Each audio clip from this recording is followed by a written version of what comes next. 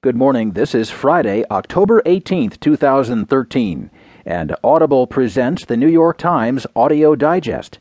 Here's what's making news on the front page today. Parties start work to avoid repeat crisis.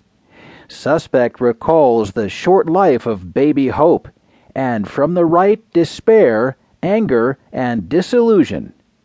In today's national headlines, decades later, condemnation for Skid Row study.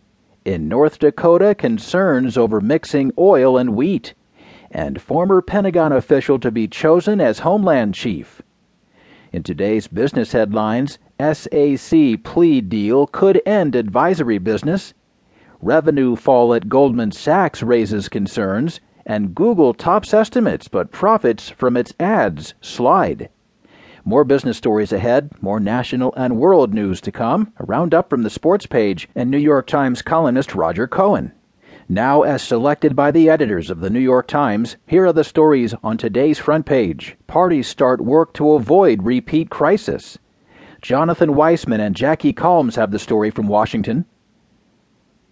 With the government reopened and a debt default averted, congressional negotiators on Thursday plunged into difficult budget talks to avoid a repeat crisis within months, and quickly agreed to lower their sights from the sort of grand bargain that's eluded the two parties for 3 years. The deal-making mantle shifted overnight from the leaders of the Senate to the Budget Committee leaders, Senator Patty Murray of Washington, a Democrat, and Representative Paul Ryan of Wisconsin, a Republican.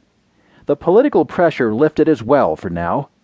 But the need for a bipartisan breakthrough was amplified by the economic cost wrought by the shutdown and near default on government obligations. The key now is a budget that cuts out the things that we don't need, closes corporate tax loopholes that don't help create jobs, and frees up resources for the things that do help us grow, like education and infrastructure and research, President Obama said Thursday from the White House. The question of what a new House-Senate budget conference can deliver by its December 13th deadline, in time for Congress to act by January 15th on keeping the government open, remained the subject of deep skepticism. With the scope of the talks narrowed, on the table are ideas left over from past failed bargaining, possible reductions in other entitlement programs like farm subsidies, federal pensions, postal service, and unemployment insurance, and relatively minimal tax loophole closings. While there is hope on both sides for a defining budget deal, the 3-week budget crisis scrambled Washington's power structure. Democrats believe they enter this next round far stronger, backed by a president who proved his own resolve. Republicans, having played their trump card by shutting down the government and threatening a default, are weakened and more divided than ever.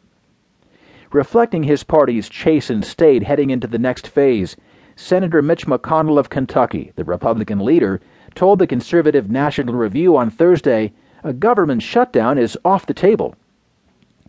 Even so, Republicans enter these new talks with one advantage. If the negotiations fail, the next round of across-the-board spending cuts known as sequestration will hit automatically and even deeper than the first. Both Ryan and Murray struck positive notes, though Ryan's vote against the agreement ending the confrontation left people in both parties questioning his willingness to compromise. "We believe there is common ground," Murray said.